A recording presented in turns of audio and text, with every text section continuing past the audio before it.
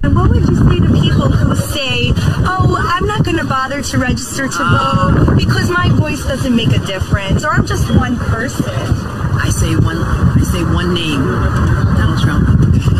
That should motivate you. Get off your ass and vote. Will you sue him for us? Oh, we're going to definitely sue him. We're going to be a real pain in the ass. He's going to know my name personally. I love it. We are now entering the home stretch ahead of the midterm elections. For months, political analysts have said a red wave is coming. A referendum on inflation, illegal immigration, indoctrination. How are Democrats mitigating that red wave? It's why people don't trust people like you, because you peddle false narratives. And so we disabuse you of those narratives. You and I have a rendezvous with destiny.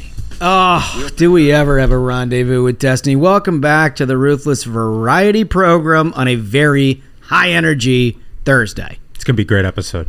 Oh, very excited. Just so great to be here. And I love opening with Letitia James on the campaign trail with one of these like brainworm lips. She's like, "Will you sue Donald Trump for us?" And she's like, "Yep." I mean, well, there you go. Like, if it could not be more obvious that this is just political garbage. Vote for me. I will sue the former president. Yeah. Which is, I mean, we should get into this off the top. First of all, I want to do a couple of introductions here so you know what's coming. But then we need to get into that for a minute before we get into the meat of the program, because it's important to have context as to why we led the show with that. Yeah. Right? First off, let me just say, Dr. Oz here in studio. Let's go. It was a fantastic interview. It was a fantastic interview. He's so good. And honestly, the difference between he and his opponent, Fetterman, my God, if you are anywhere in the center right of this electorate, there's not a choice. Like, this is a mandate. No, I think he's going to win. Yeah. I'm more convinced today than I ever have been. Again, it's going to take all of us working towards this red wave to make it happen. It's not just happening. It's all of us working together. But, I mean, after that interview, he did a dynamite job, and we absolutely got to make sure he gets in the Senate. He's just crazy smart for a first-time candidate to be this well-versed. Who would have thought an open-heart surgeon is just like on top of their shit? Yeah, it turns out he knows what he's talking about.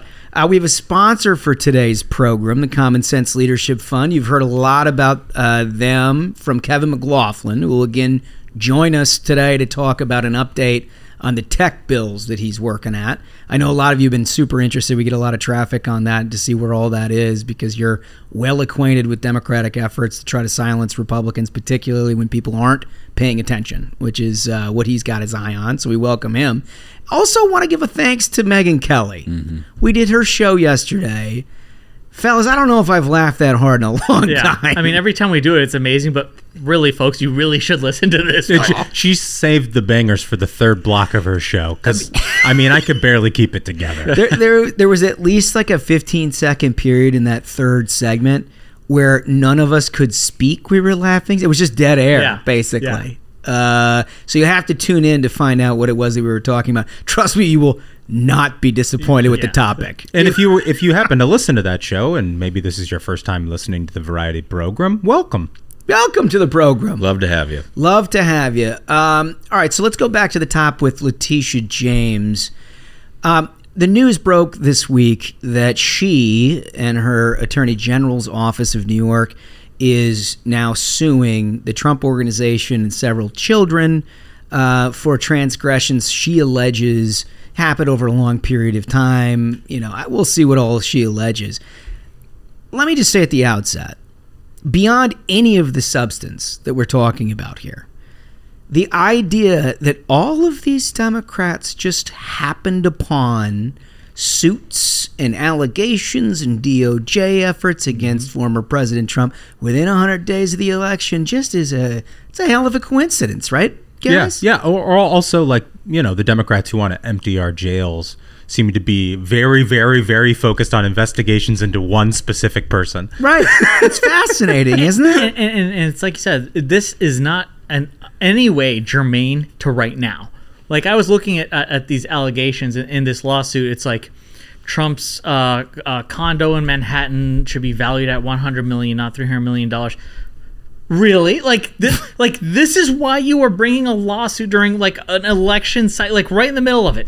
There's a dude in Manhattan swinging a hatchet in a McDonald's trying to kill people, and the district attorney's like, I wonder how much Donald Trump's apartment is. I wonder if he valued that. That's your concern? Well, the guy with the hatchet is out. Exactly. He's right out. back on the streets, man. Like, you can't go into a McDonald's and be safe in Manhattan, but like the DA is absolutely checking the real estate listings and hitting refresh on Donald Trump's place. But they're not even charging him.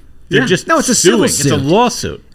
But it's another way for Democrats to try to allege impropriety and get it into the headlines pre-election, right? I mean, we've talked about how suddenly the DOJ became interested in classified documents that the former president had in his possession for a year and a half within 100 days of an election. Yeah, and it's like a National Archives issue. They're like, we want to make sure the Presidential Museum has these documents. They're like, oh, he's got nuclear secrets. Yeah. Wouldn't you think in February of 2021 that would become an issue? The SWAT team should have been right down there. Right. I mean, if that's truly what was there, wouldn't you think that would have been the appropriate time to sort of recover those things? No, not until the election year. Not until within 100 days. And of course, Letitia James, in the sound that we provided off the top, was promising these people that she would do this for months. Which, I mean, it could not be more important to point out. At this point, Democrats are getting elected by promising they will use the resources of the state, taxpayer-funded resources of the state, to punish their political opponents. And that's what this is. We talked a little bit about this on Megyn Kelly, but you hear from these people all the threats to democracy. Oh, they're so concerned about threats to democracy. Oh, how can we ever go on as a republic with the existence of Donald Trump? Let me just posit that there's probably no bigger threat to democracy itself than if its citizens believe that the people in power will use the levers of government and law enforcement itself against political opponents in a political context, which is exactly what's happening here.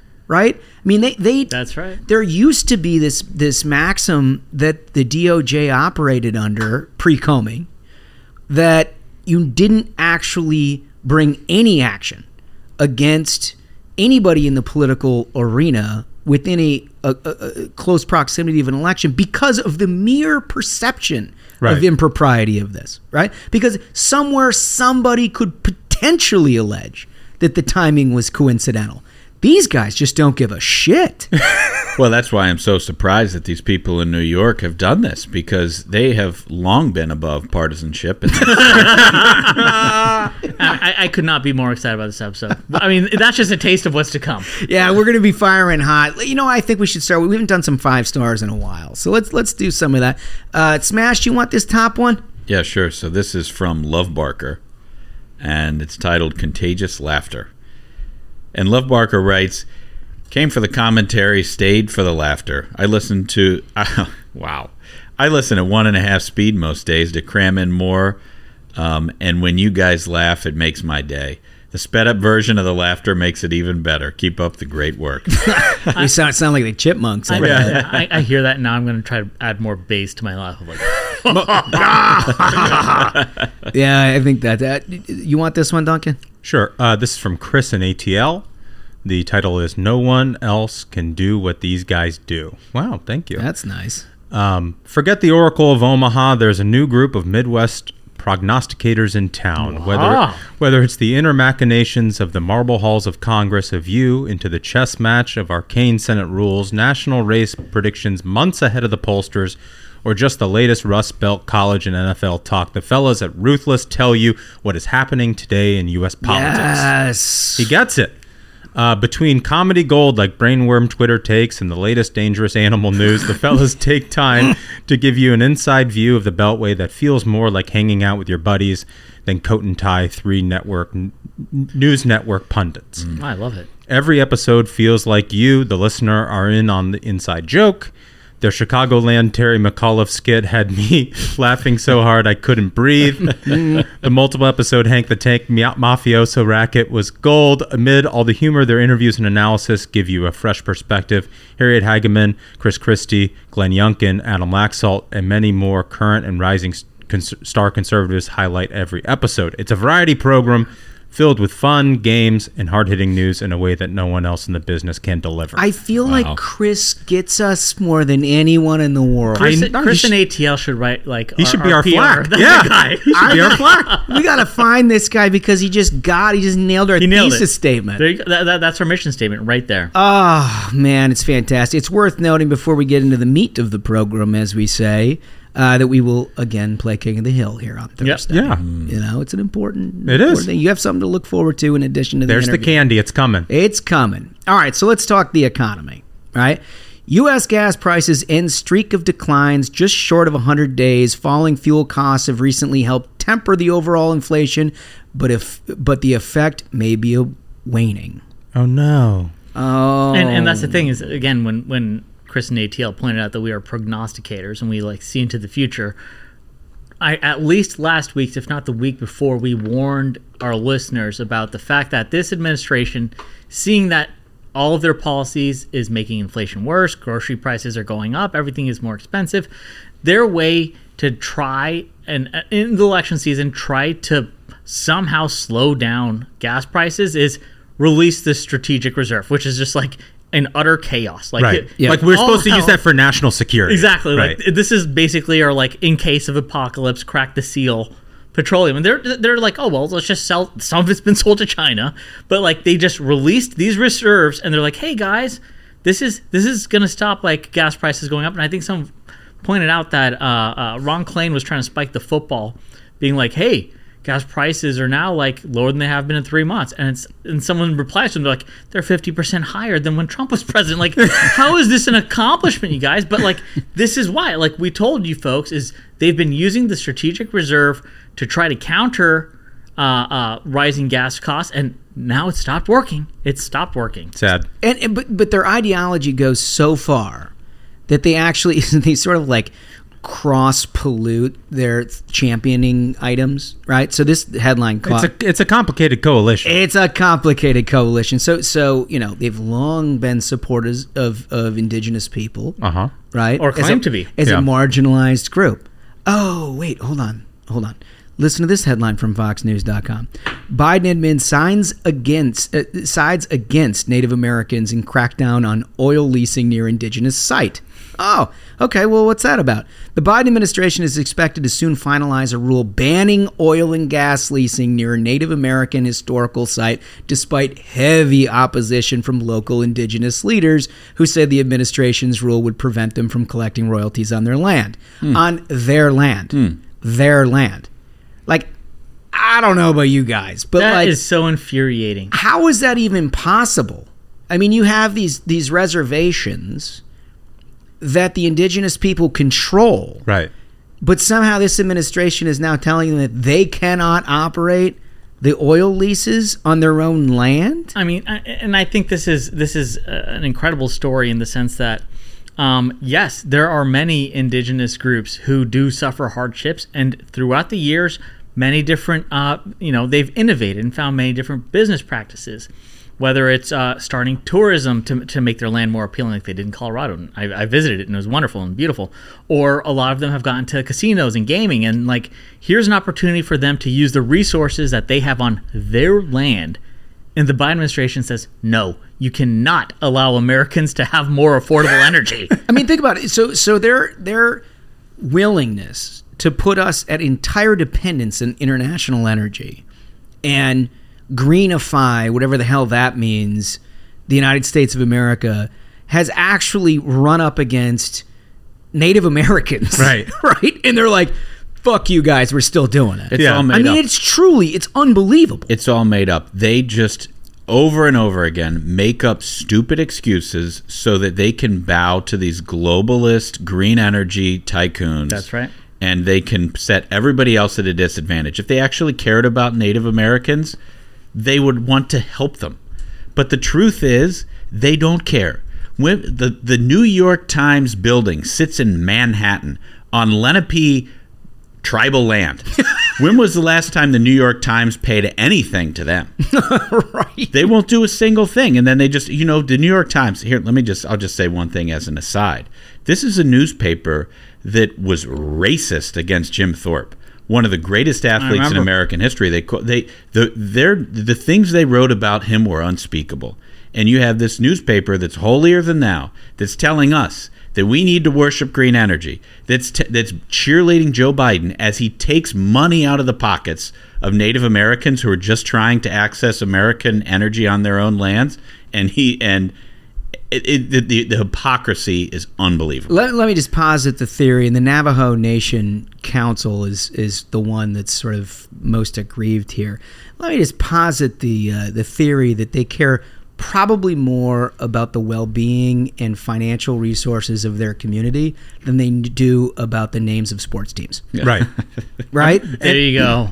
Polling has revealed that. I feel like that's probably right. Actual Native Americans don't really care about what Washington's football team is named. Right. It's only coastal white liberals who care about that. Yeah. Well, they're trying to put food on the table.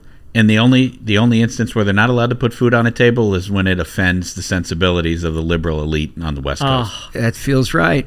The bad news here is all of these poor economic decisions has left it very clear to anybody, and we've been talking about this for months, that the downturn is coming economically. Yep. Right? And I've been pointing out so frequently is, when you're in an inflationary environment, which I don't have to tell our audience you are in, everyone here has to buy groceries. Everyone here sees that everything is more expensive.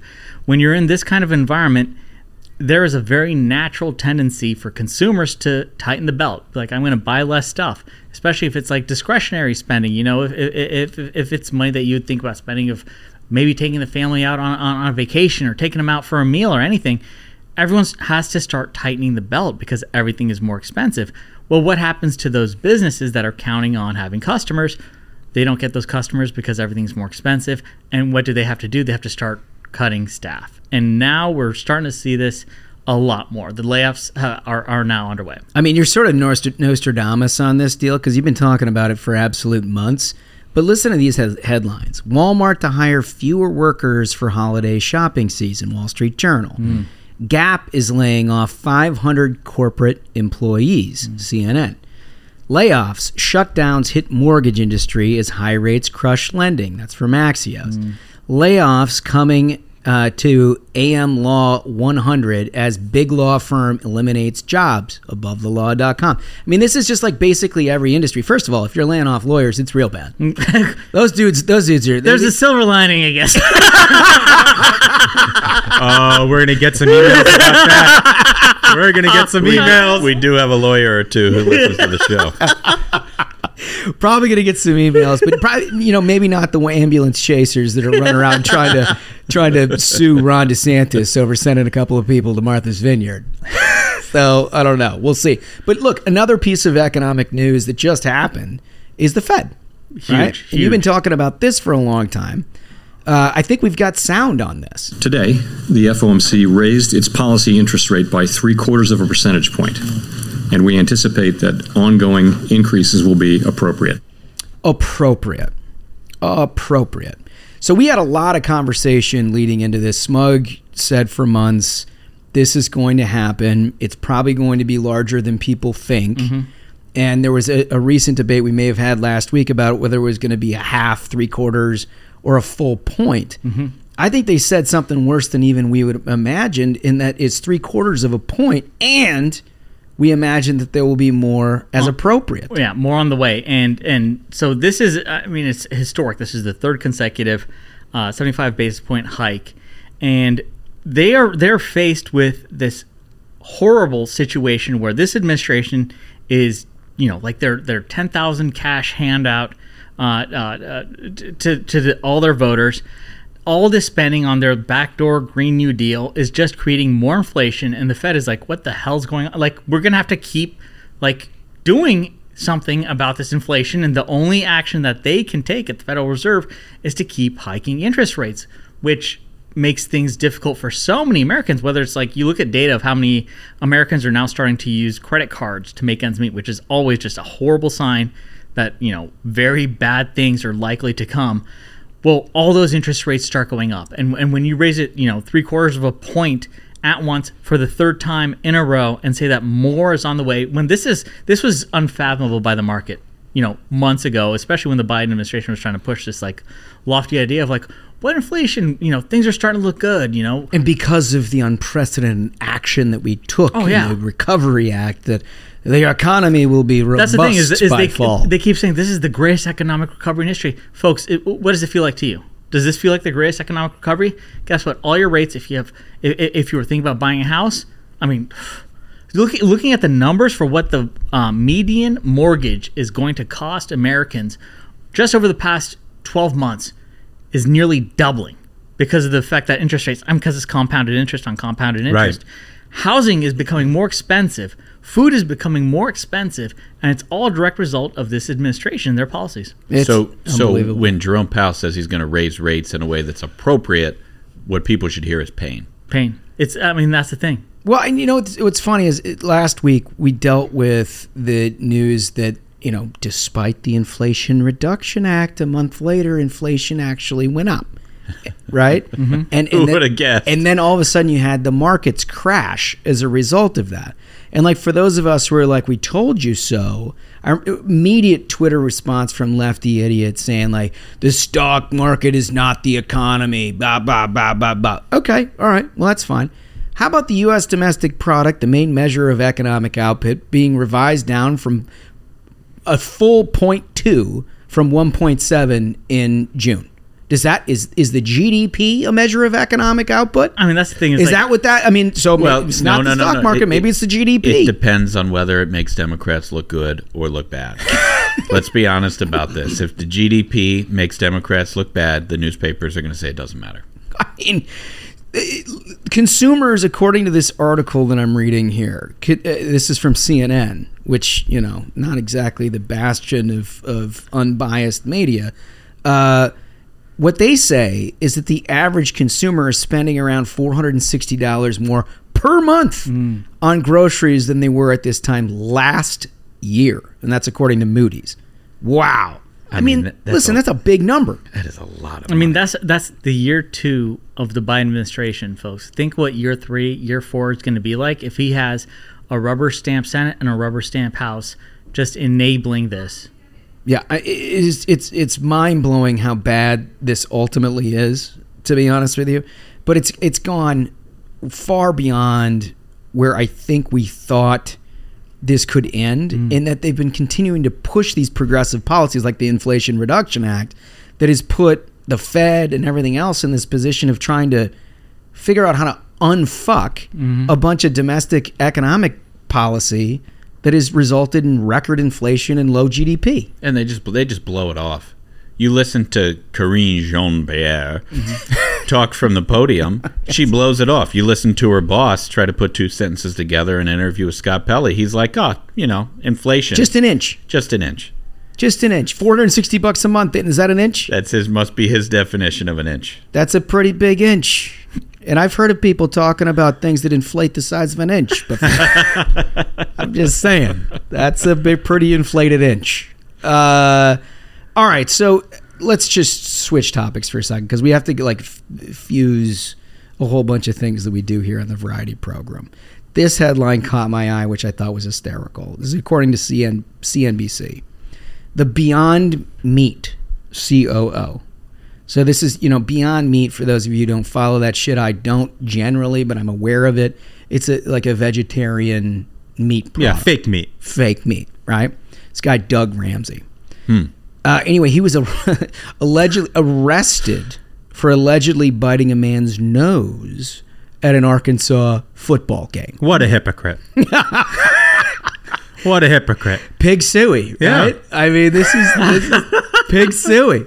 But, I mean, this dude, apparently, Ramsey, 53, was charged with terroristic threatening and third-degree battery and booked in a Washington County, Arkansas jail on Saturday evening. He was released Sunday, according to Washington County information page. Ramsey and Beyond Meat did not immediately respond to requests for comment from CNBC. That must have been a wild tailgate.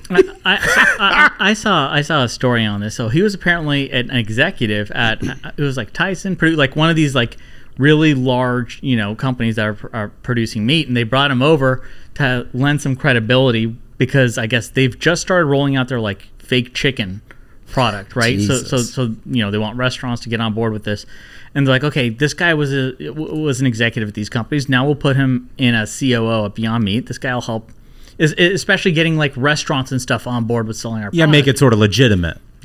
Like, what is he, like 6 months into work and he just gets hammered at a tailgate and bites a dude's nose? I mean, like, that's a tough situation. Listen to this though, because I have a picture in my head of what a Beyond Meat executive looks and sounds like. Yeah. This guy shattered my preconceptions. Yeah. All right, so listen, a local television station, KNWA, Fox 24, first reported on Ramsey's arrest. Ramsey allegedly punched through the back windshield of a Subaru. Ooh.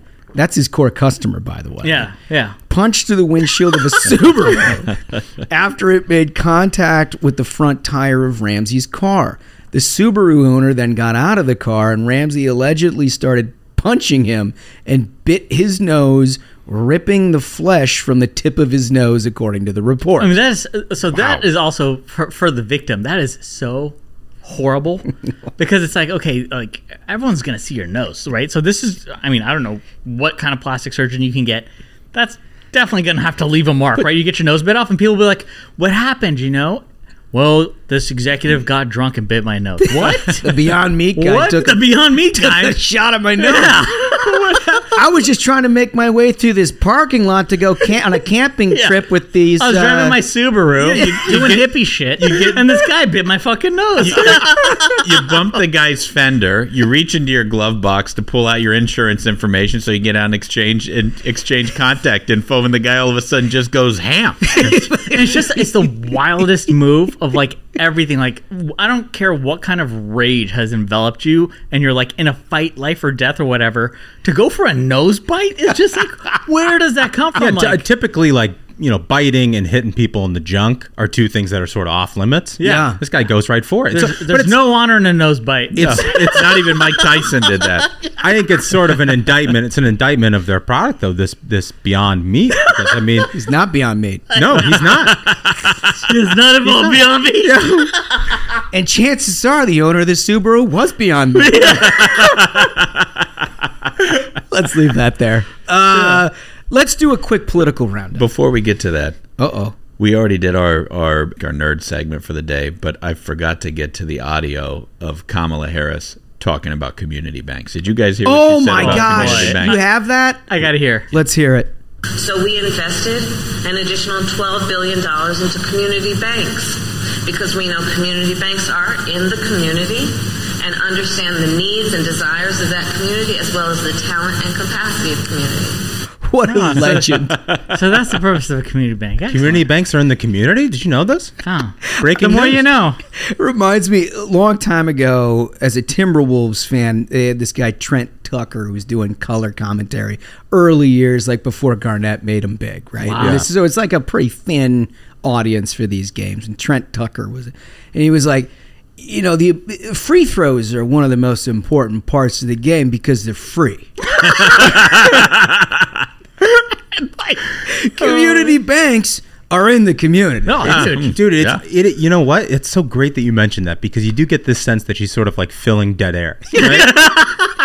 She's like, they expect me to talk for 30 seconds here. I got to have a couple more dependent clauses in this sentence. I mean, that's what I'm telling you. Like, that's why I love Veep or Veep so much as a game because it really is just like a Selena Kyle moment of they'll be like, you have 30 seconds, fill the air.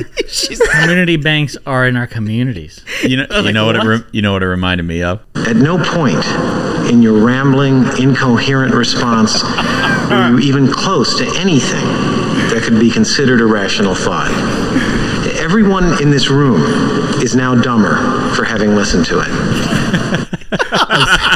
I'm so glad we have that in the board still. No, it probably needs to come out almost every episode. Yeah. Thank you for stopping us on that. That was quite worth it. So one thing that we have to get to is our sponsor for today. And you've heard a lot from him here in the last couple of months about seriously important stuff that affects us. Kevin McLaughlin, Common Sense Leadership Fund. Let's go.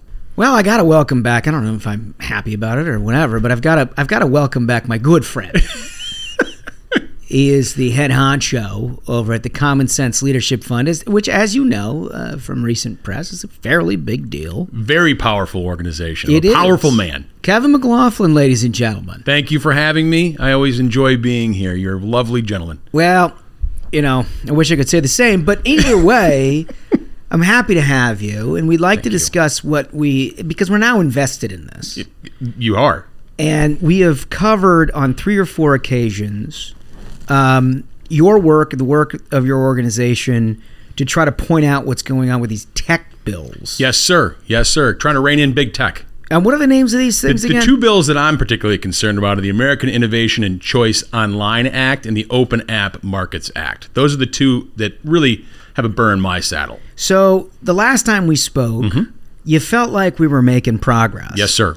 And I think you gave specific credit to the Minions. I did. The Minions actually, I think, did their work. I think that since they had a little bit of skin in the game, they really spoke up, and I think there's been some pause.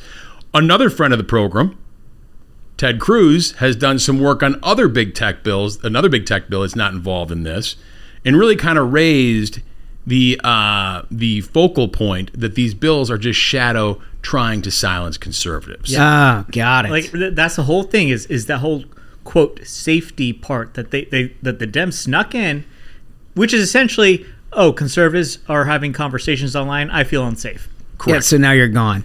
I feel unsafe all the time around smug as well, so I can understand why people do that. I do too. But the Minions have done great work, and I think these things have largely stalled. But the scary part about this, and why I wanted to chat with you fellas today and beg the Minions for more help, is because, as you guys know, Chuck Schumer has said he's going to keep the Senate here in October. Yeah. They're going to be talking about the NDAA, but they're going to have other stuff they're going to need to do to fill the time while they talk about the NDAA. Which is what a sign of desperation. As an aside, can you imagine a worse place? What I want to do is make sure that all of my endangered incumbents can't go back to their states and answer questions before their own re-elections. I have to have them come and talk about the National Defense Authorization Bill, which we've been too lazy to do anything about because we've been trying to socialize the country for the last. It's not exactly a vote of confidence from Chuck Schumer that they think they're going to hold the Senate. Exactly. No, it sure is. Like, all right, we got to get all the crazy shit through before the election. It's a smash and grab, yeah. But I guess your point is while they're here, there's real danger that they do stuff. They're going to need to do stuff. They need to fill the time somehow. As they say, idle hands are the devil's. It is a solution in the search of a problem. That's as right. well. And I mean, so if they do lose, as they don't have confidence in November, which I'm assuming they will because of all the good work going on out there, the lame duck. Like, these guys don't care. They'll do whatever they want. Yeah. So, I mean, I think it's a really, really important, and it is a plea with you guys and the Minions to stay on top of this. Don't let up. Don't let your foot off the gas. Because they can't get this done without Republicans, correct? They could not get it done without Republicans, no. So that's basically what we're talking about here. Correct. It's like whether or not our people, under the guise of doing something to big tech, which there's a constituency for, correct, adopt this liberal view that you have to actually censor what they feel unsafe. And I think that's what the Dems are counting on, is they understand that everyone wants to rein in big tech, which is what everyone wants. But they've snuck in this part about safety just to get conservatives off the internet. Listen, what Senator Cruz did is he put an amendment in just basically saying, like, you can't censor people, okay? Yep. That's all it was. And immediately when that passed, Klobuchar pulled the bill. There you go. Exactly. She showed her hand.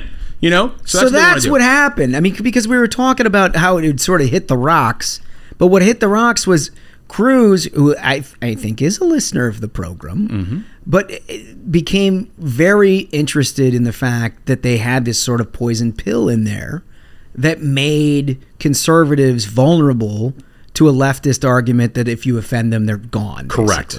So in this other piece of legislation, he offered the amendment to correct that. As soon as the amendment passed, Klobuchar pulled the bill and said, "You know what? We got to regroup." That's so telling. That's so telling. There it is. That's the whole game. They don't care about actually doing something about big tech.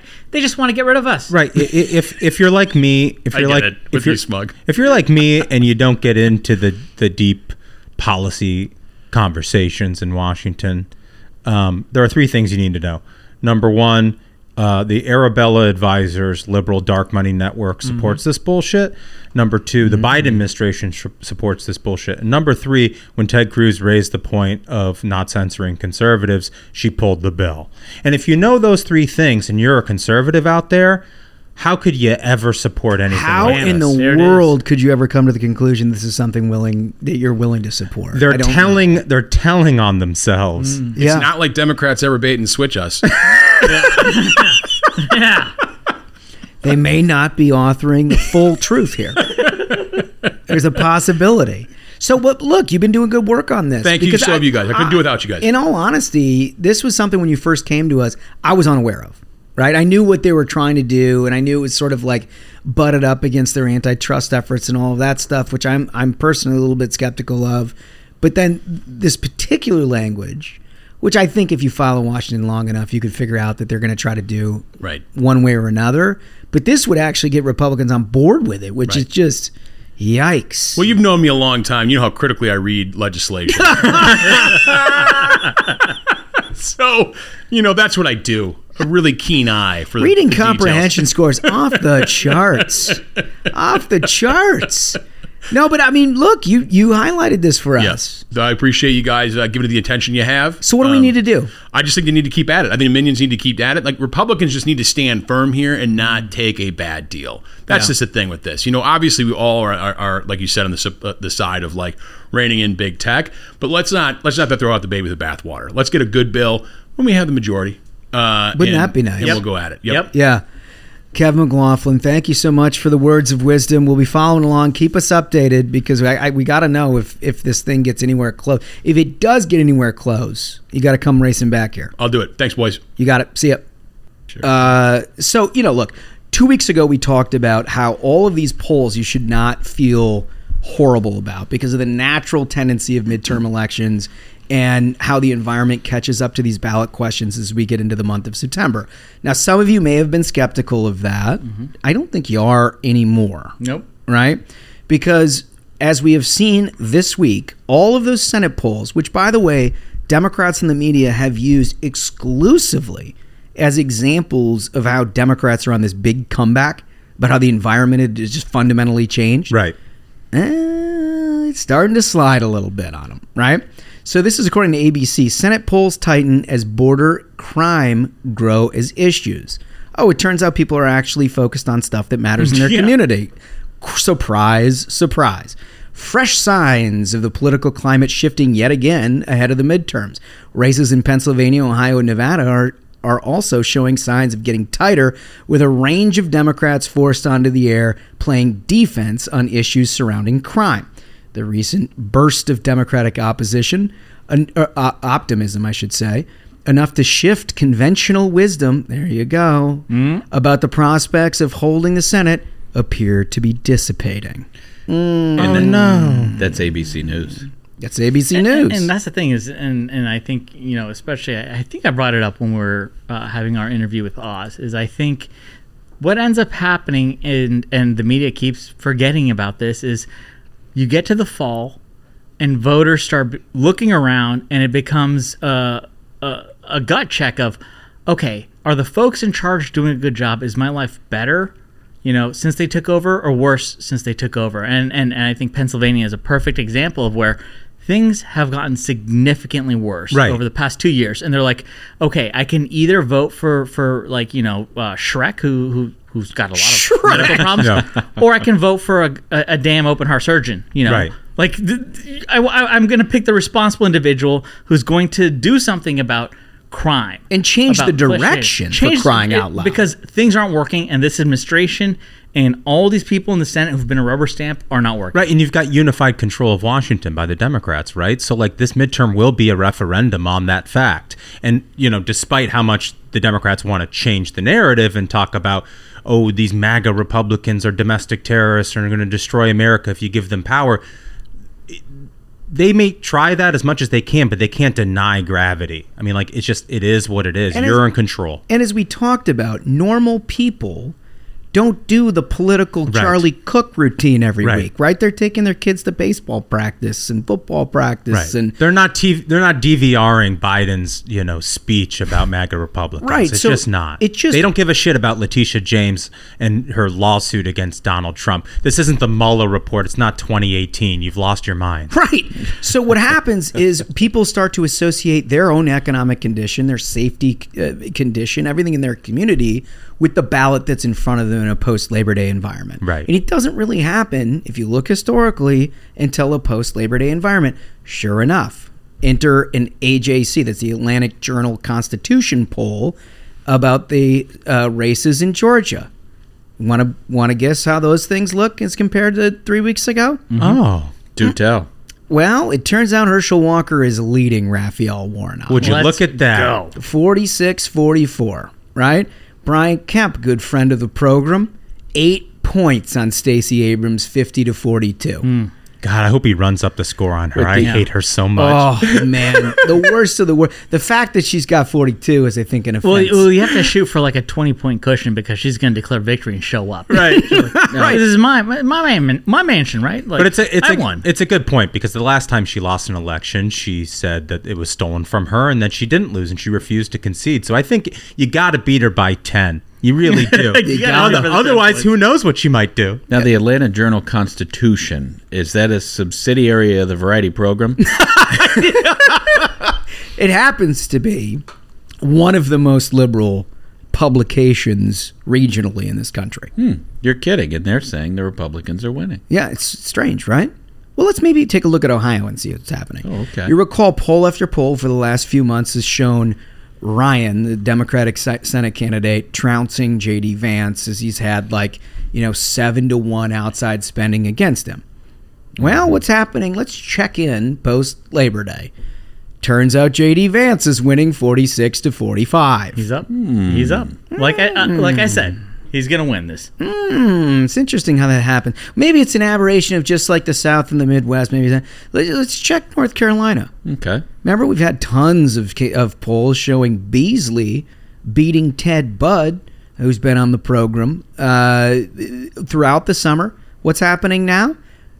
Well, Ted Budd's got a 3-point advantage over Beasley in the most recent Emerson College polling CBS 17 survey released on Tuesday. And for my listeners in the great state of North Carolina, get out there, vote for Ted Budd. I mean, you see what's happening when we have a Democrat governor. We need to make sure North Carolina is a red state top to bottom. Get out there and vote. Yeah, totally. And you also see Republicans on total offense here. Tiffany Smiley in Washington State running just incredible ads against Patty we Murray. told you the Variety program was on this early. Don't sleep. Don't sleep on these Senate races out there. Don't sleep on it. The one that caught my eye is a former staffer accusing Democrat Mike Franken. He's the one that's running against, he has the audacity to run against Godmeda Grassley in Iowa.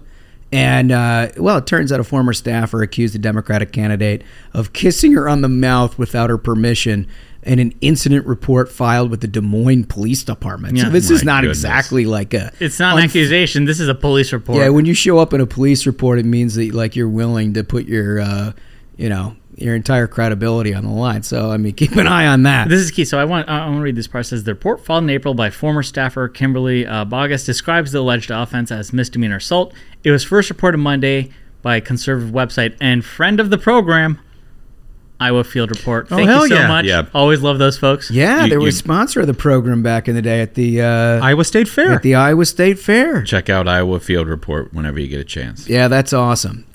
So we go to Wisconsin.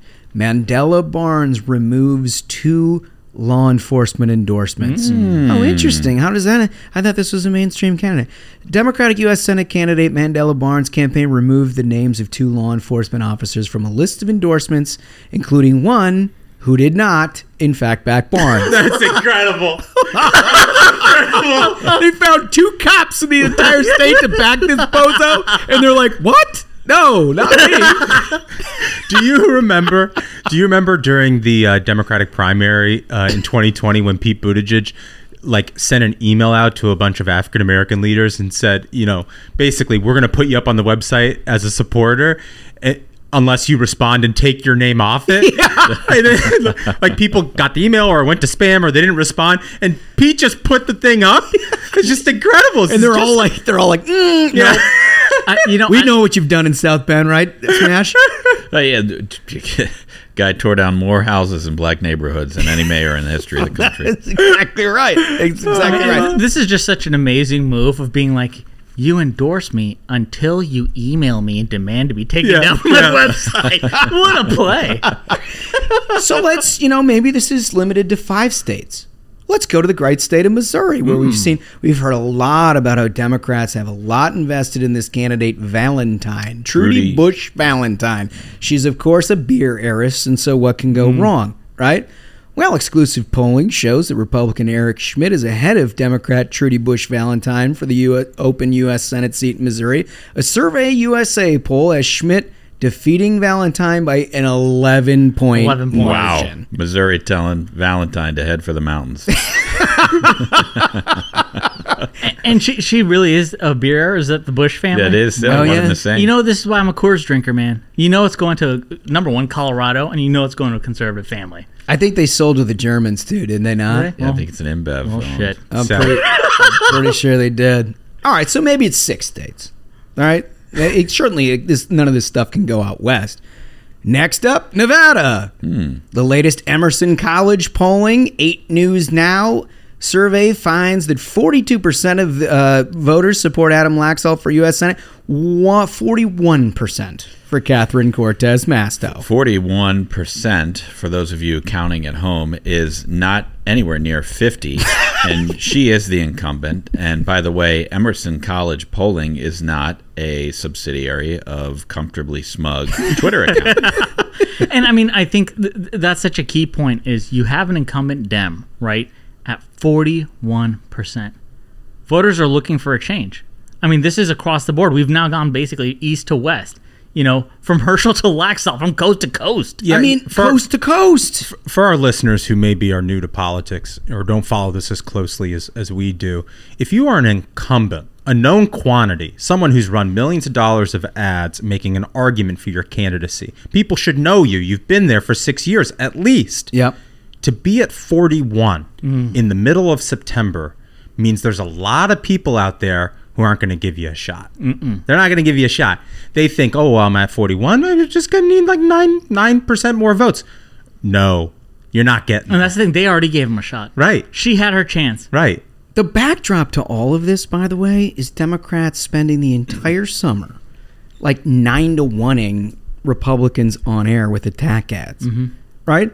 But like it's only been at parity for a couple of weeks. Right. And all these polls that were the bellwether of how all of a sudden the national environment has shifted have snapped right back and they look exactly like they did last spring. And I don't want to bring it up, but I should bring it up. I remember a few weeks back, conservatives tried thinking maybe we should get back into a circular firing squad. Everybody's nervous. We told you, stay calm, full speed ahead. The red wave is happening as long as we're working to make it happen, and here we are. There it is. There it is. Don't take the bait. Eyes on the prize. Follow Smug's advice because it's something we're doing, not something that's happening. Bingo. Right, my man? Bingo. I love it. All right, so, gentlemen, I think we ought to play a game. Let's do it. Let's play a game. Well, it is Thursday in the Ruthless Variety program. That can mean only one thing. King of the Hill. So, Holmes, who do you have? I'm going to go with Steve Schmidt. Ooh. Wow. I try to avoid most contenders in this game on Twitter. So I'm not, seeing these tweets before. You don't want to be a played. Biased observer? It's sort of hard to ignore the craziness that he's got going on. And then, Smug, who do you have, our champion? Sherry Jacobus. Ooh. The one and only. A lot of crazy there. This should be a very interesting matchup. I think we should go ringside. Ladies and gentlemen, your attention, please. It's time for King of the Hill. In the red corner, fighting from a spacious Lanai in Utah, the old fat man, Steve Schmidt. And now, in the blue corner, fighting out of her own crazy Twitter account, and current champion of the world, Kami Cherry Jacobus. It's so good. I like the Lanai edition. That was really nice. It was. So really put his back into the old fat man. He did. He really did. A lot of emphasis on that one. So for our new listeners, King of the Hill is a game that we play most Thursdays, if we can, which is, Smug and Holmes are our competitors here, and they select a person, a never Trump former conservative who've lost their mind and become a liberal. Correct. And they both read 3 tweets. There's 3 rounds to this game. They read a tweet. I'm judge and jury. I decide who wins round by round. So as our defending champion, Smug, you have to go first. So this is just an all-timer. This is a barnstormer. This tweet from Sherry is not only a reply to that Asha Rangappa, who's like basically worked at the FBI for like 3 months and has made a career off of positing that Trump is like a KGB agent. I mean, we all know her, always having terrible opinions online. But Sherry's replying to her and says, Asha's wondering, like, I keep thinking about why Trump keeps bringing up declassification. And this is Sherry's take. Oh, God, it's going to get wild. Because if Trump sold our national secrets to Putin, Saudis, et al., it's treason, and he wants to be able to eventually claim they were no longer, quote, secrets because he declassified them, and therefore it can't be treason. So this was such expert law advice. Not only did she reply with this, she retweeted herself. I present to the jury. Wow. This is like on top of the brainworm take. Wow. Misuse of internet. She used the misuse right off the bat. I do love how they invent a scenario that is happening and then prognosticate the reason why it might have happened. And then retweet themselves. And then noted legal scholar Sherry Jacobus being like, so this is how you stop the treason. That is such incredible confidence. I wish we could all live our lives with. And it got 687 retweets. Oh, I mean, this is the thing. It's like the brainworms are spreading. It's solid. 687, is that what you said? It's a contagion of brainworms. Wow. Okay, well, I'm going to have to go with good stuff to beat that. Okay. I'm going to go with good stuff. I'm going to say something. You know it's good, right? When somebody starts with that, when Steve starts with it, I'm going to say something. Yeah. Like, obviously, he's going to say something because he's tweeting it. Right. But if you have to say you're going to say something, you know what's coming. Yeah. You know something. Automatic banger. Yeah. I'm going to say something. There's no hyperbole attached to it. Oh, my God. I mean it. Every word. Period. Anyone who thinks Ron DeSantis wouldn't kill his political opponents given the chance doesn't understand who he is. He just proved it. The refusal to see that as stupid is recklessly stupid. And just in case you're counting, 6,761 retweets. Wow. Wow. Ron DeSantis would kill his political opponents. That's his take. I'm just going to say something. There's no hyperbole attached to it. None. Not a single iota. I mean it. Every word. Anyone who thinks that Ron DeSantis wouldn't kill his political opponents given the chance doesn't understand who he is. Wow. This is Lincoln Project, Steve Schmidt. I've got a free idea for Steve Schmidt. He could rebrand the Lincoln Project as DeSantis would have killed Lincoln Project. The Booth Project. Yeah, there we go.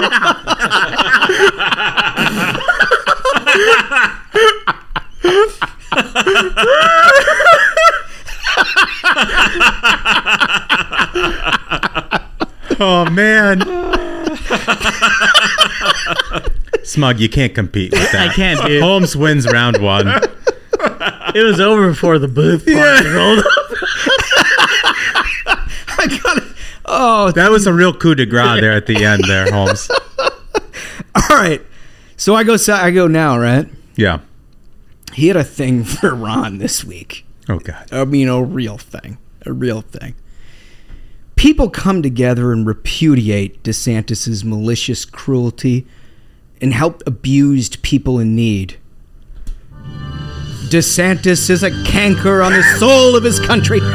Voting is the penicillin necessary to rid ourselves of the Tallahassee infection. Vote him out. He's a malicious man and an American.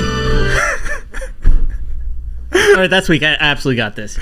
So this is NBC News tweets out: Republicans need to pick up at least 5 seats to take back the House in the midterm elections. This is Sherry Jacobus's take on it. So, I mean, okay, Republicans got to take 5 seats. What could this take be?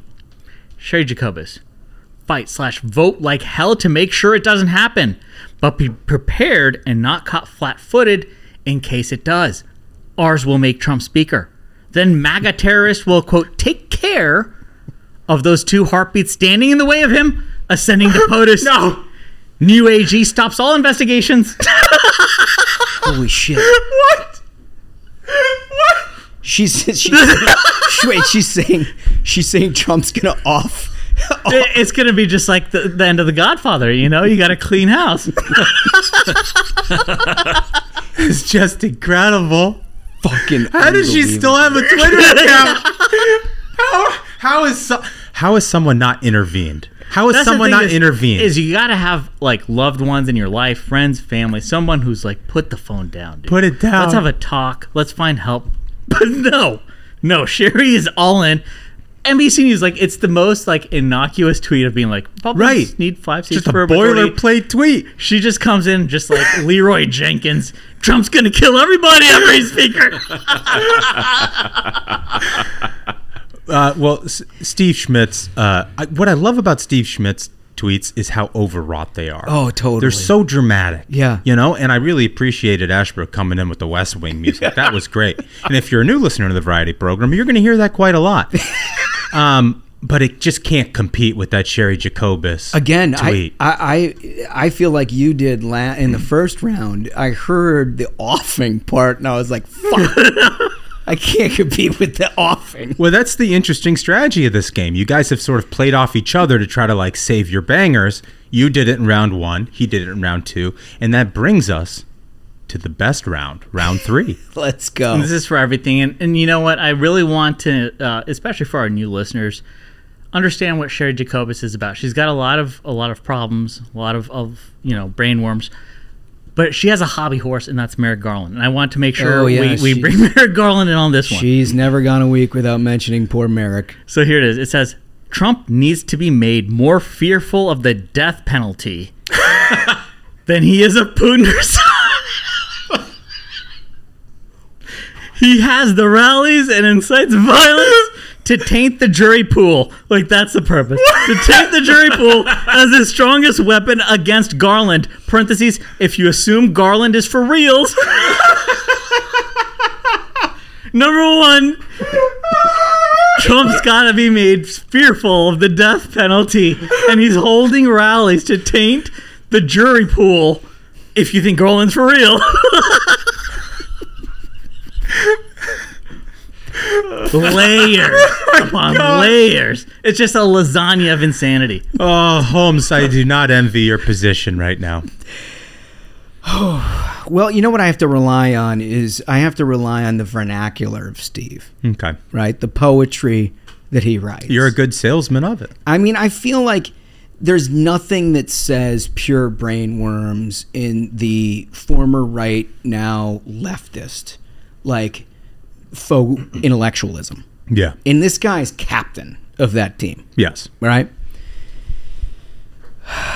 He's talking about the Senate candidates, of which I think you've probably heard all of them, almost all of them here on the program, so you can contextualize them with that. American democracy is under threat from an extremist movement that, like Medusa's head, the serpents, whether kleptocratic fascists or theocratic fascists, are rooted in the same place. It's hostile to black people, religious minorities, gays, and women. It's incredible. God, it is an incredible tweet. In any normal matchup, it would be a banger and a winner. But how can it possibly compete with the brainworm queen, Sherry Jacobus. Smug, you have won round 3. Outstanding. We might have to outlaw her. We might have to find out like where she lives and lead an intervention ourselves. It's getting super close to the point where it goes from game to like well-being. Are we now culpable as we need a welfare? Listens and she's like, I gotta go harder. I gotta win the championship. If you know Sherry, someone please do a welfare check. Oh my God. Please. I can't even. I almost conceded before I even read the tweet. I was like, God bless it. Yeah. Because I thought I had a real banger there. It is a banger. Yeah. It's a great tweet. And, that's just not going to compete with the death penalty thing. Yeah. All right, congrats, Smug. We ought to move on to now what is a actually substantive interview that we were pleased to invite and enjoy Dr. Oz in the studio for. I think you'll enjoy. I want to welcome to the program somebody that we've had him on before, but we've been following everything in this race because it's one of the most important. Dr. Oz, welcome to the studio. Welcome to Ruthless. Thank you, Josh. I'm surprised I got in here. The gauntlet of security. It's a remarkable experience to run for politics. For those of you listening who have not done it yet, it's something that is it highly recommended? I would definitely do it. It's a thrill, but it's like lighting a dumpster fire in someone's house every day and knowing they're going to do the same back to you. It's sometimes it's like 5th grade, and generally it's incredibly insightful about human nature, about how people make decisions. And in my race in particular, which I know they'll write books about, it's a lot of bizarre turns. No kidding. I mean, no kidding. Listen, last time we talked to you, it was pre-primary. You were sort of getting the hang of this thing. You'd obviously never been a politician before. You've been in the public spotlight for a long time. But you were sort of building blocks, right, to get to a point where ultimately you now find yourself, which is September, within striking distance of winning a general election, holding a Republican majority in the Senate, and hopefully being able to do good things beyond that. There was a Trafalgar poll that came out last week that showed now you're inching in within 2 points. Yeah. I think we're going to win this election because voters are focused on kitchen table issues. Yeah. And this is probably the biggest lesson for me. Don't get distracted. There's a lot of mudslinging. There's a lot of mudding of the water for that reason. So it gets opaque. You can't quite tell exactly what they're trying to do, and they probably feel the same about me. But the voters are very clear on what they need. And it's about them, and it should be about them. You know, when they're sitting at the kitchen table and they're realizing in Pennsylvania, for example, that they're spending $650 extra per month because of inflation, and they're upset about it, how do you tell them that you can help with that problem, give them confidence and hope that you can actually address it? When they're worried about crime, which is the highest murder rate ever in Philadelphia's history was last year, and we'll beat it this year, that's a good reason to get on that issue and talk to them about what's gone wrong with radical left policies that have led to these problems. And by the way, many of them espoused by my opponents. I was just going to say, if there's ever a better contrast, it's on that issue right there. Because, I mean, this guy essentially wants to empty the prisons.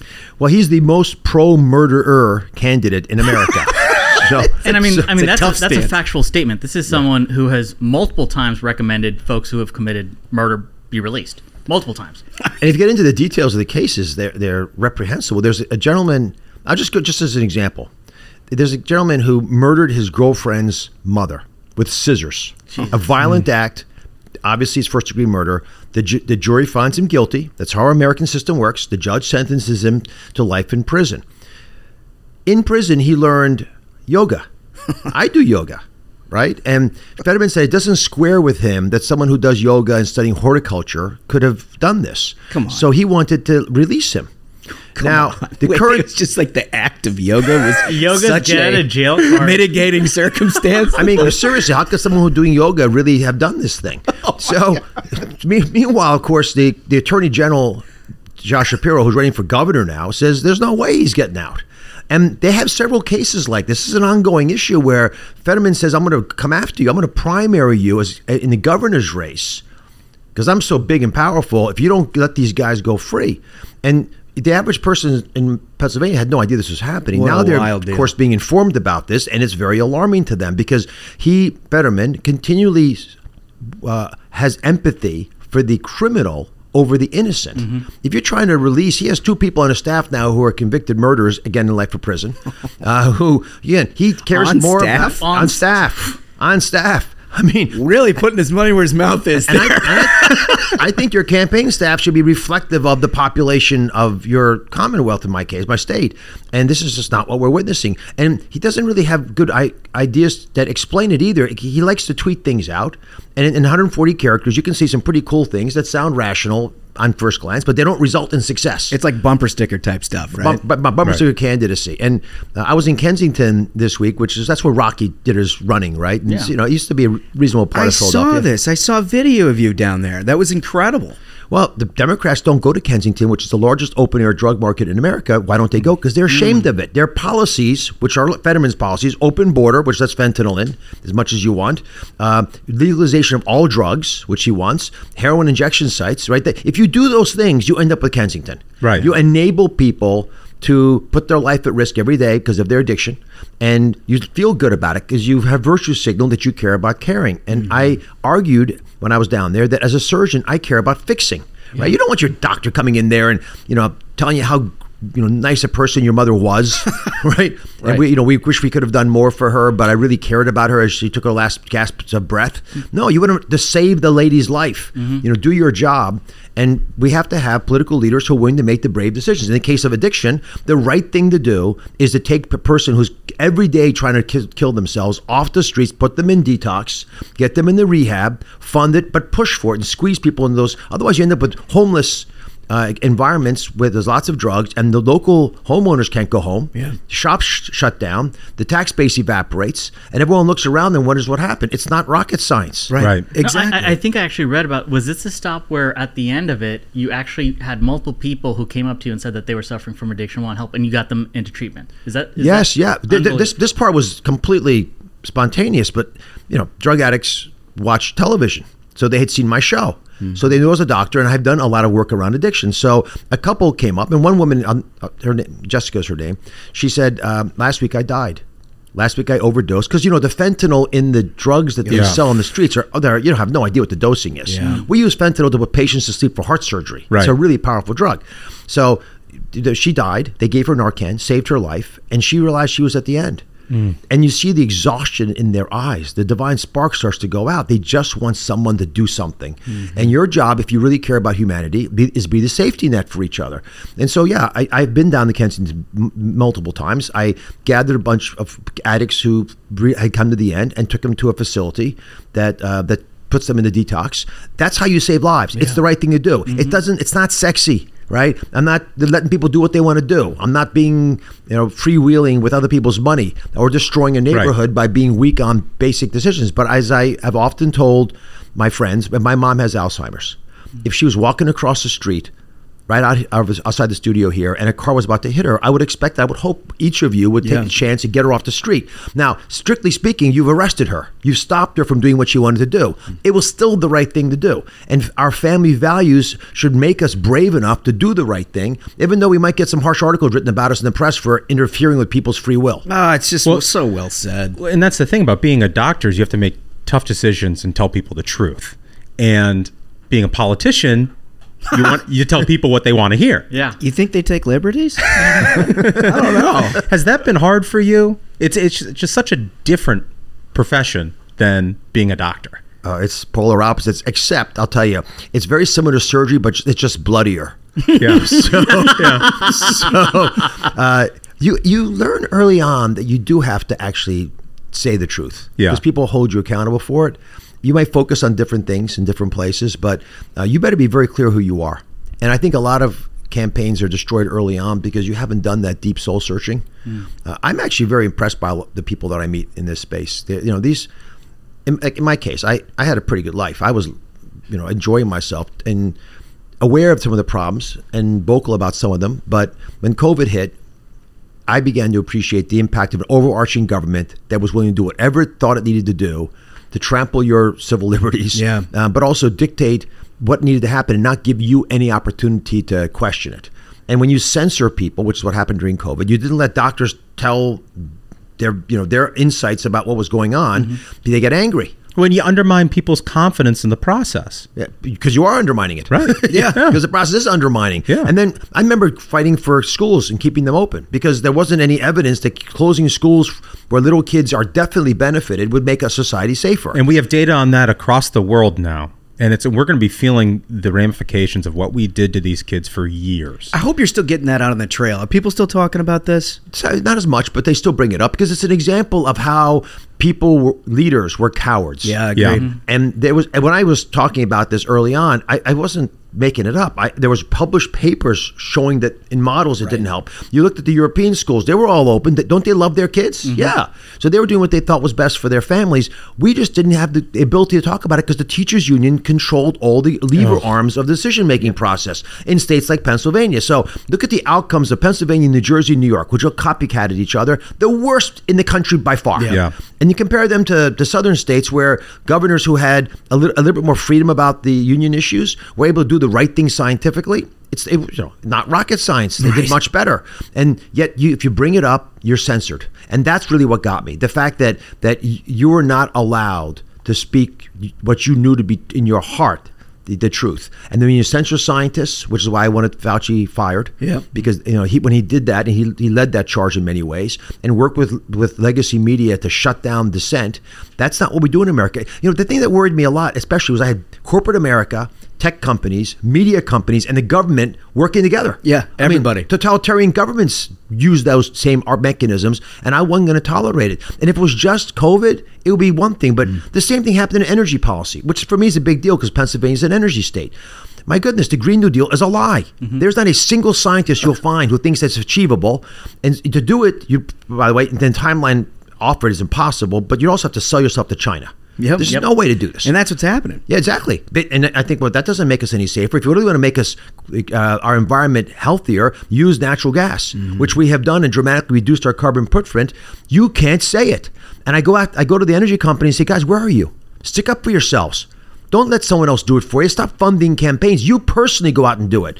Because right now, my opponent, John Fetterman, says he wants to weaponize law enforcement to go after the executives of energy companies, arguing that these guys are gouging us. I said, could you understand that the prices of energy went up because you stopped drilling? Mm-hmm. You've intimidated companies to not building pipelines. You tell them that if they try to do anything that allows energy to be transported, you're going to have some activist lawyer get in their face and shut it down after hundreds of millions of dollars of investment. Make noise. Stick up for yourself. I think it might be the case that a guy who lived in his parents' basement until he was 50 years old may not have the best handle on markets. Yeah. Speaking of cowards who don't tell the truth, as you mentioned earlier, the guy got a house from his sister for $1. $1. That's right. $1 American dollar. He attacked you for months about being successful and owning multiple properties, and then it turns out this guy owns a bunch of properties and he can send really fancy tweets from that his Zoomer Twitter manager sends, but the guy's clearly a liar. I mean, how do you react to that? He's running personal attacks on me because that's the best he's got. And I attack him on policies because he said things that are so reprehensible, you cannot help but look up at the screen when you start hearing him try to defend himself. And as an example, and I'll just, there's this issue of taxes, right? So he's raised taxes. He wants to raise more taxes. He's supported the Biden tax raise. And yet he has not paid his own taxes 67 times. Yeah. Now, you can't make this up. Do any of you have any tax liens, by the way? I'm curious. Sadly, no. Not currently. I didn't even know that, what the heck is just pay your taxes? Are you kidding me? Whatever the rules are, just try to follow them. This guy thinks he's above the law, above other people. His behavior continually puts him in a whole separate class. It doesn't bother him. And when he's asked about it, he said it slipped through the cracks. 67 times. Yeah. I mean, what else is going to slip through the cracks? It's a lot of cracks. Exactly. And there's no defense. There's no, acknowledgement. He's had other things in his life he's done, and multiple transgressions where he's done things and he's not really held accountable to them. But he's been lying most recently about his health. Mm-hmm. And as a physician, I have tremendous empathy for him because he's going through a very difficult time. He has heart failure and irregular heartbeats and the stroke that he says almost killed him. But he's not really been transparent about any of this.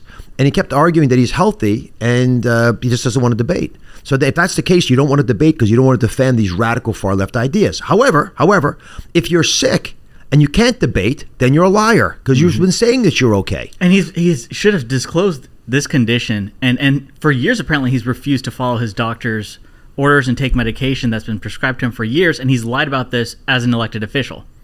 And when he got sick right before the primary, they didn't disclose that in the timeline fashion they're supposed to. He's also lieutenant governor, so you're actually obliged to do He needs this. to tell the people. Well, it's just profoundly irresponsible. And, for a candidate to basically try to stiff arm these debates until thousands and thousands of people have already voted, I don't know how that's a election. It's completely dishonest. Like you spoke about being accountable to the voters. Well, if they're voting and you refuse to get on that stage and have a debate about who you are and what you stand for, I mean, how can you be a candidate for office? It doesn't make any sense. Yeah. Well, I think that's the point you're making, right? But let me broaden it more. It's not just about Fetterman, and I do 100% feel the frustration of insulted voters in Pennsylvania that they're not allowed to hear this man respond to questions. By the way, it's not just debate questions. He doesn't answer questions from press. Yeah. Doesn't answer questions from voters. When he goes out on the campaign trail, he'll speak for 5 minutes. He rarely goes out. It's like once a week. He'll go out, speak for 5 minutes, takes no questions, and runs away. So what does that say about democracy? Broaden it here. What if you can get someone elected who never had to answer a question for what they have said in their past ever? And you can manufacture them like Max Headroom, right? This hologram, right? That you create a vision, right? That a voter might want to have if they were a Democratic candidate. And now, because you don't have to go out and make mistakes because you don't get asked questions, you stay pristine the whole time. It's a fascinating challenge to democracy. It's like a half step more than what they did with Joe Biden. Yeah, right. Yes, right. but it's a full step towards what I think would be catastrophic. Yeah, was if somehow he pulls this out. And I'm doing everything I can to make sure we win. But if he pulls this out, you will not see Democratic candidates campaign anymore. Why would you waste money going out, take risks going out, when you can actually spend all your money running ads, con the average person in Pennsylvania thinks this guy's moderate because they've been running ads saying he's moderate. So if they look a little deeper, they'll see the truth, but it's hard. You're being told continually that this cereal box of a candidate is superb. All right, I'll go with that. There is no candidate in the country where their public perception pushed by the media is more disparate from who they actually are as a politician. It's absolutely fascinating. This guy, but I mean, just the way he presents, I just can't. The thing that I can't. You don't have the basketball shorts. You hate the basketball shorts. I hate it so much. I hate it so much. Maybe it's just like I'm super old school where I feel like you elect people to the United States Senate. Dress for the job you want. Who have the capability of being successful. They've demonstrated success. They can lift other people up. They care about their community. Like a dude stumbling around outside in a hoodie and gym shorts. To meet the president. I mean, yeah. That's when Joe Biden was visiting. And that's the thing is, it doesn't say to anybody that, I'm the working Joe. I'm the average guy. No, it shows that you don't have respect for anybody. That's what I'm saying. You're supposed to be the people's servant. So when you show up to work, you should have respect, for these people. And he's basically, I mean, the comparison to Joe Biden, I think, is perfect. Is we've seen an example of what happens when someone hides, right? And what we've ended up with, a disaster. And so this is a guy who's trying the same playbook because he needs to run a campaign of distraction, which is what he's doing. He can't, like you described, the towns in Pennsylvania are suffering. You've got open air drug markets. He can't run on, this is what my party has done. Right. And I've done. It's his idea. He's lieutenant governor. Yeah. I want to push back on the costume a little bit because it's an interesting phenomenon. I was stunned by it as well.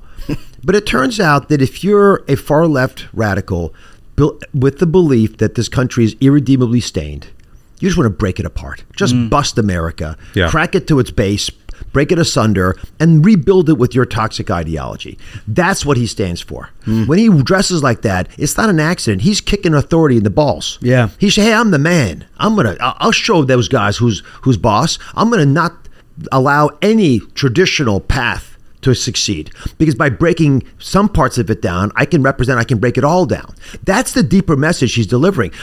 He gets his first speech back. Remember, he hasn't spoken to anybody for months. Right. Months. Right. First speech back, his main point is that he wants to bust the filibuster. Like, that's his main goal. That's what and he wants to pack the Supreme Court and bring in more states. I mean, these are, please, can you just fix Pennsylvania first? Right. I mean, we got some issues here we got to deal with. And this is the kind of narrative that he's out there touting, and everyone's looking around, yeah, it sounds really big, but it's cowardly because you're arguing arrogantly that you can fix America. You can't even fix your own life. Yeah. You can't even get out of the bedroom. And it's much harder to fix yourself than the city you live in.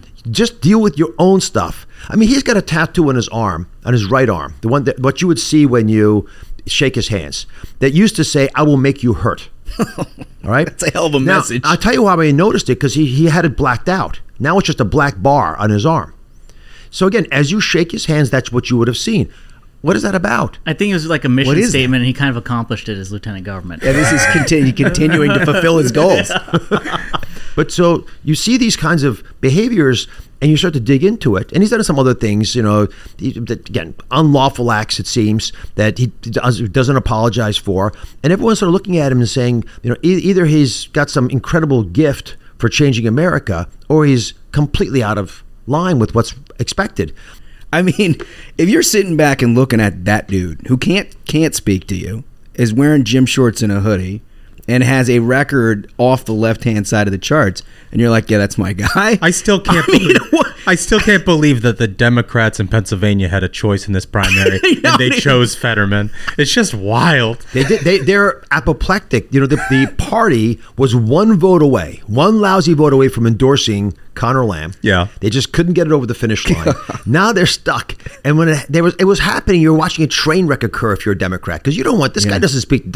Pennsylvania Democrats are conservative. There are more NRA members who are Democrats than Republicans in Pennsylvania. Right. Wow. There are many parts of the area, Wilkes-Barre, Scranton area. Yeah, Luzerne County. Luzerne County. These are conservative Democrats. They identify by their archdiocese, right? Yeah, they're very thoughtful, faith-based communities. They're culturally Democrats, but they're Democrats that don't see themselves in the Democratic Party anymore. Joe Biden was from up there. They'll vote with us. They will vote for me. Yeah. We're already seeing it in our polls. It's one of the reasons the polls have closed so much. Independents are preferable to me. But he's confused and muddied the landscape. And, of course, the super PAC of the Democratic Party, called the liberal media, is very willing to aid and abet and cover up. Exactly. I mean, why am I even talking about John Fetterman's health? If I was sick, I would have had to disclose all my records. Oh my gosh! I'd be doing multiple debates from my hospital bed. You would be, right? I'd have to do everything. I'd have no choice. And it took a lot to get people just to even focus on the fact they were being duped. Yeah. And I highlight again the reality. Forget about answering my questions. He has to answer voters' questions. How about the press? The gaggle that I did with press on Monday in Kensington. Right? I'm trying to talk about drugs and murders in Pennsylvania and Philadelphia in particular. And they're asking me all kinds of hard questions about the usual things they want to ask about. Topics that we don't, as Republicans, get much hay on. So I'm defending and fending off the different questions and trying to get back to my topic of crime and drugs, illegal drugs. At one point I stopped the press conference. I said, guys, you understand that what I'm doing, Fetterman has never done? Like, I do this every week. Right. He's never done this. Right. I mean, what other questions you want to ask me that I might have trouble answering that I can answer? Then you can't get the simplest question into his ears that he would be able to answer. And it's shameful that I have to make that point. It is. Because it's partisan when I make it. You should make it as objective protectors of America. I actually believe strongly in the importance of the First Amendment. I was in media like you are here. I think having strong media on both left and right makes our country better. I want tough questions from the press. Don't let me get away with stuff. Mm-hmm. He should have to do the same. Why would you not want that if you were in the press? What would make you think that it wasn't the right thing for us as a nation to hear both sides defend their ideas? Perhaps they have an agenda. I don't know. Please, you're so cynical. I don't know, but in this case, maybe, right? He's got a truckload of people that he's literally taking to treatment. Yeah. And they're like, so let's hear more about abortion. Yeah, right. I mean, it's just you can't make it up. Meanwhile, this guy's basically filming 15-second YouTube ads, and that's the extent of his public media appearances. Well, he doesn't worry about the drugs and the crime until you're a murderer in prison, and then he wants to let you out. Yeah. That's his intervention, his treatment. And expunge that voting record, so we got to make sure they get back in the ballot box too. No question. But this is a narrative that is settling now in Pennsylvania. I see it because he's starting to run ads defending his behavior, which is in politics telling in itself. But there's no question that he has much more empathy for the criminals and what they went through before they became criminals than the innocent. That's why he doesn't reach out to the families when he, aggressively pushes for paroling murderers in jail for life. He doesn't even ask for their opinion on it. It goes against their opinions. Yeah. And there's this famous case of Faulkner is the name of the police officer. He was murdered in cold blood by Abu Jamal, a person who's in jail now. And this is a very hot topic in Pennsylvania because everyone knows the story. There was a young officer killed, and his widow has been quite vocal this week, actually, about the fact that she thinks what Fetterman has done, some of the actions he's taken, some of the appointees he's made to the parole board or nominations for those are made with great disrespect to her slain husband. And of course, when the FOP endorsed me, they didn't just endorse me, it was unanimous. Yeah. You know how hard it is to get hundreds of cops, leaders, police chiefs to all be unanimous? Across the state of Pennsylvania. Yeah. And I'll tell you one of the reasons it happened. You can't orchestrate this. And this is the part about politics that is most fascinating because you really can't predict what's happening. You just got to be able to roll with it and be yourself. That's why you have to really know who you are because you can't be yourself otherwise. So I'm sitting, and we're up in Erie, big ballroom, and literally hundreds of cops. And an African-American woman gets up in the front. I've given my little pitch, why I'm a good guy, why, I'm an immigrant's kid. I worked hard. I earned everything. I've tried to give back, and here's all the things I've done. So she gets up and does something that I could never have done for myself. She says, I'm the head of the Capitol Police Force in Harrisburg. I have never in my life, and she's getting emotional, been mistreated as badly as Fetterman has treated me and my staff. He treats us like we're what would be stuck under your shoe if you walked out of a dog park. Oh, man. And she just froze. She just felt so much frustration. It wasn't even anger. It was just this belief that here I am trying to make our community safer and better, and he treats me like I'm the evil force that caused the problem. And I left the room because you have to leave the room. Yeah. And because I feel like that went pretty well. And unanimous. Yeah. They have so much frustration with the inability of Fetterman and far left activists like him to appreciate how difficult it is to run towards the problem. Yeah, 100%. It's right. Run towards the fire. Yeah. Run towards the crisis. Not everyone wants to do it. But you got to support the people who try to do it, and they're not going to get it right every time. And I think you really touched on this when you described the situation, especially with the drug problem that's happening in Pennsylvania and with policing, is liberals have somehow adopted this idea that compassion equals enabling. That you have to allow the crime to happen. You have to allow people to succumb to addiction. You can't help them. But as a doctor, that's something that you spent your entire life doing. Yeah. So I'm going to introduce an idea. You ready for this? It's called the drama triangle. This is true. I can't wait to hear that. Have you heard about this? No. This is really why liberals argue empathy is the best way for it. They're not really empathetic. They want a culprit. If you have a victim, by definition, you have a bully or a oppressor. They're watching this happen. They're not involved. They're not the victim. They're not the oppressor. They're the goody two-shoes watching the oppressor take advantage of the victim. And they're going to get involved, and they're going to do it by protecting the victim and attacking the oppressor. It's the same narrative over and over again. It's how they express themselves. And, so I witness it all the time now. You have these, Chardonnay Antifa, we joke. Right? So, that's exactly right. Yeah, so we got names for them too here. So they come, they came in from the suburbs. They got their, yep. So they're going to be upset about something. Not sure what, but they're going to be upset about it. And then they find some victim who doesn't want to be a victim. Yeah. Mm-hmm. People don't want to be victims. They want to be controllers of their destiny. They want to have agency over their future. But they want these guys to be victims, so they infantilize them, right? They keep them like they're unable to do it on their own. They got to come after an oppressor. The oppressor maybe is a police officer who's trying to, take care of the community. And they're going to find something they did wrong because they got to find an oppressor because that's their worldview. Yeah. And so empathy is there only to allow themselves to emote. Right. Belief. Make themselves feel better. Exactly. About this process that they've identified in their worldview who the oppressors are, they're going to take them down. Not realizing that it's not that simple. The world doesn't work that way. Not every victim, right, was put there by somebody else. Not every oppressor is doing it on purpose or actually is an oppressor. People actually have agency. Yeah. Right. They make decisions. And that complexity blows their mind. Yeah. No, that's so good. And that is actually what you're dealing with. And as I got into the race, I saw this more and more. And if you can wake people up to that, I'll tell you that I give one sort of closing statement and when I give my stump speeches. And I say, listen, I played football in college, and the last words you hear before you run out in the field are the words, obviously, the national anthem. And it doesn't talk about liberty, does it?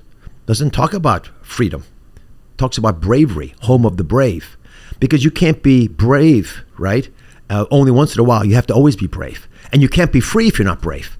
So bravery is something you have to make innately part of who you are. And in America today, the bravest thing you might have to do is say what you see. Just call it out. Now, people aren't going to like that. They're going to shun you, censor you. They'll push it to the edge. They'll ostracize you, which is a traditional human thing we do when we don't like other people. And it's powerful and it's hurtful. But you have got to say what you see in America today. Otherwise, people are going to continue to feel like they're the only ones that are seeing what's going on. And then they feel, my goodness, what happened to the world? But if you all start to speak honestly about what we see, we'll work issues out because we are the same family. It's America, right? I don't get up in the morning and dislike Democrats. I want to figure out what they're thinking. I want them to understand me, and together we'll address what to do with China. But if we're not willing to say what we see, then we begin to think that we're the only one who sees the truth. Yeah. And what I'm describing now with this drama triangle is a good example. I didn't think of that. My daughter, one of my daughters, who's a psychologist and fairly liberal on the spectrum, it was her insight. She saw it with a lot of her friends. And it turns out it's a pretty widely discussed thing within that field, but they don't say it because they don't want to get embarrassed. Right. So let's say it. Next time you see someone who's part of the drama triangle, call them out on it. Right? I love it. That's not a victim. He doesn't want to be a victim. That person's certainly not the oppressor. They're trying to help. Listen, your message is just so perfectly resonant for the time. I have absolutely no doubt this worm is turning in this race. I mean, you can feel it, right? I mean, even from the outside, people like me who've done this long enough, you can feel when things start to change, right? And there's just no question, watching the way that you're operating, the comfortability that you have with your message vis-a-vis your opponent and their uncomfortability with almost everything that they're dealing with.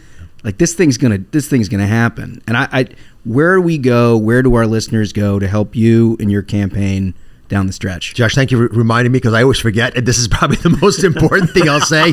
DrOz.com. There is, in my opinion, only one way we don't win this, and that's we get outspent 2 or 3 to 1. Yeah. And Democrats are pouring money into Fetterman's campaign because they want the 51st seat. I don't actually think many of them know what we just talked about. If they did, I can't imagine they give him the kind of money they're giving him. Yeah. We will win if I get even close. You need more money to win if you're a bad candidate. It takes a lot of money to sell something you don't have. So go to DrOz.com. Support in any way you can. We will prevail. I'll make you proud on November 8th. Yeah, totally. And we'll keep updated with the campaign throughout and let us know if we can ever do anything here. I love being here. God bless. Yeah. Boy, he's just like sharp as a nail, isn't he? So he's so smart. It's just... I can't imagine a scenario where you can stack those two candidates next to each other and anybody who's not just a raving lunatic liberal make a choice for Fetterman. Yeah. I mean, one guy has a literal finger on the pulse of everything that's happening and why it is that people are concerned, their economic concerns, their safety concerns. He's talked about like sort of the psychology of an American electorate in a lot of ways. Like he gets that instinctively. And the other dude's in a frickin' hoodie and like sweatpants and could give two shits about any of that. He's living in his parents' basement. Like this is a choice that makes... It's not really a choice. It became so clear to me, especially like, you've had the media who's been in the bag for Fetterman and being like, oh, wow, look at this tweet from him. When the guy is just like immobile and won't do interviews. Right. The media's been cheerleading for him for so long. But then like you talk to Oz and you're just like, this is so obvious and crystal clear. And you're starting to see it. You're starting to see it in the polling where it's like, okay, things are bad. If you're a voter, things are not good right now. You've got one individual who's responsible and capable, and you've got one individual who has a history of like advocating for murderers and crime and absolute like, I mean, for someone to lie to the voters about their health condition as a lieutenant governor for years, lie about it. How am I going to trust this guy? If this guy won't be honest about his health, which could kill him, how is he going to be honest to me about anything else? The other thing I'm really glad that was brought up was his costume. And Holmes, you really dug in on this, and it's so offensive that this guy who is LARPing as a normal working class person just seems to think that like, oh, people will think I'm working class if I wear gym shorts and a sweatshirt, as if working class people don't put on a shirt and a tie when they need to do something important. Yeah, like being being a slob is actually desirable. It is the most offensive thing that I've seen this entire especially coming cycle. from someone who's just like lived off their family's dollar for so long, literally for $1. Like he bought a house for $1 from his sister. Like it makes me mad. Honestly, dude, being from that's what he thinks. What I grew up is. with, what I grew up with, and I suspect most of you, is that you did your very best to try to be presentable out of respect for people Bingo. that you're dealing with, because you don't want to disrespect the people you're trying to deal with, right? And this guy is an active fuck you to everyone. Yep. He's like, I don't give a shit what you all think. I'm going to do whatever the hell I'm going to do. I'm getting subsidized by my parents 100% of the time. And by the way, I think we ought to empty the prisons under the streets of Philadelphia. Well, it's if Fetterman walked into your office for a job interview, you'd throw him the fuck out. Throw him the fuck out. And that's what the voters of Pennsylvania need to do. And you see it in the polling. It's already turning for Oz. And I got to tell you, for folks who are listening, that was a great interview. But you meet the guy, genuine, honest, hardworking guy. I mean, his track record is he's built himself up from nothing. And now, he could have had, it's almost like Trump. He could have had a wonderful life of the fruits of his labor, but he chooses to get in the scrum and become a public servant. And I don't think you'll find someone who'll work as hard as he is. The guy's a fucking open heart surgeon. I wish everybody in Pennsylvania got to spend as much time as we spent with him, because I'll guarantee you it would be like a 40-point race if they did. Yeah, he's going to win that one. But again, it's going to take all of us, working to make this red wave happen, because it's not something that's happening, it's something that we're doing, folks. Absolutely. I think we did it, pal. If I say so myself, absolute banger of an episode, gentlemen. Thank you so much to our listeners. Thank you to Megyn Kelly, and thank you to our new listeners. Thank you to Dr. Oz. So, until next time, minions, keep the faith, hold the line, and own the libs. We'll see you on Tuesday. Stay ruthless.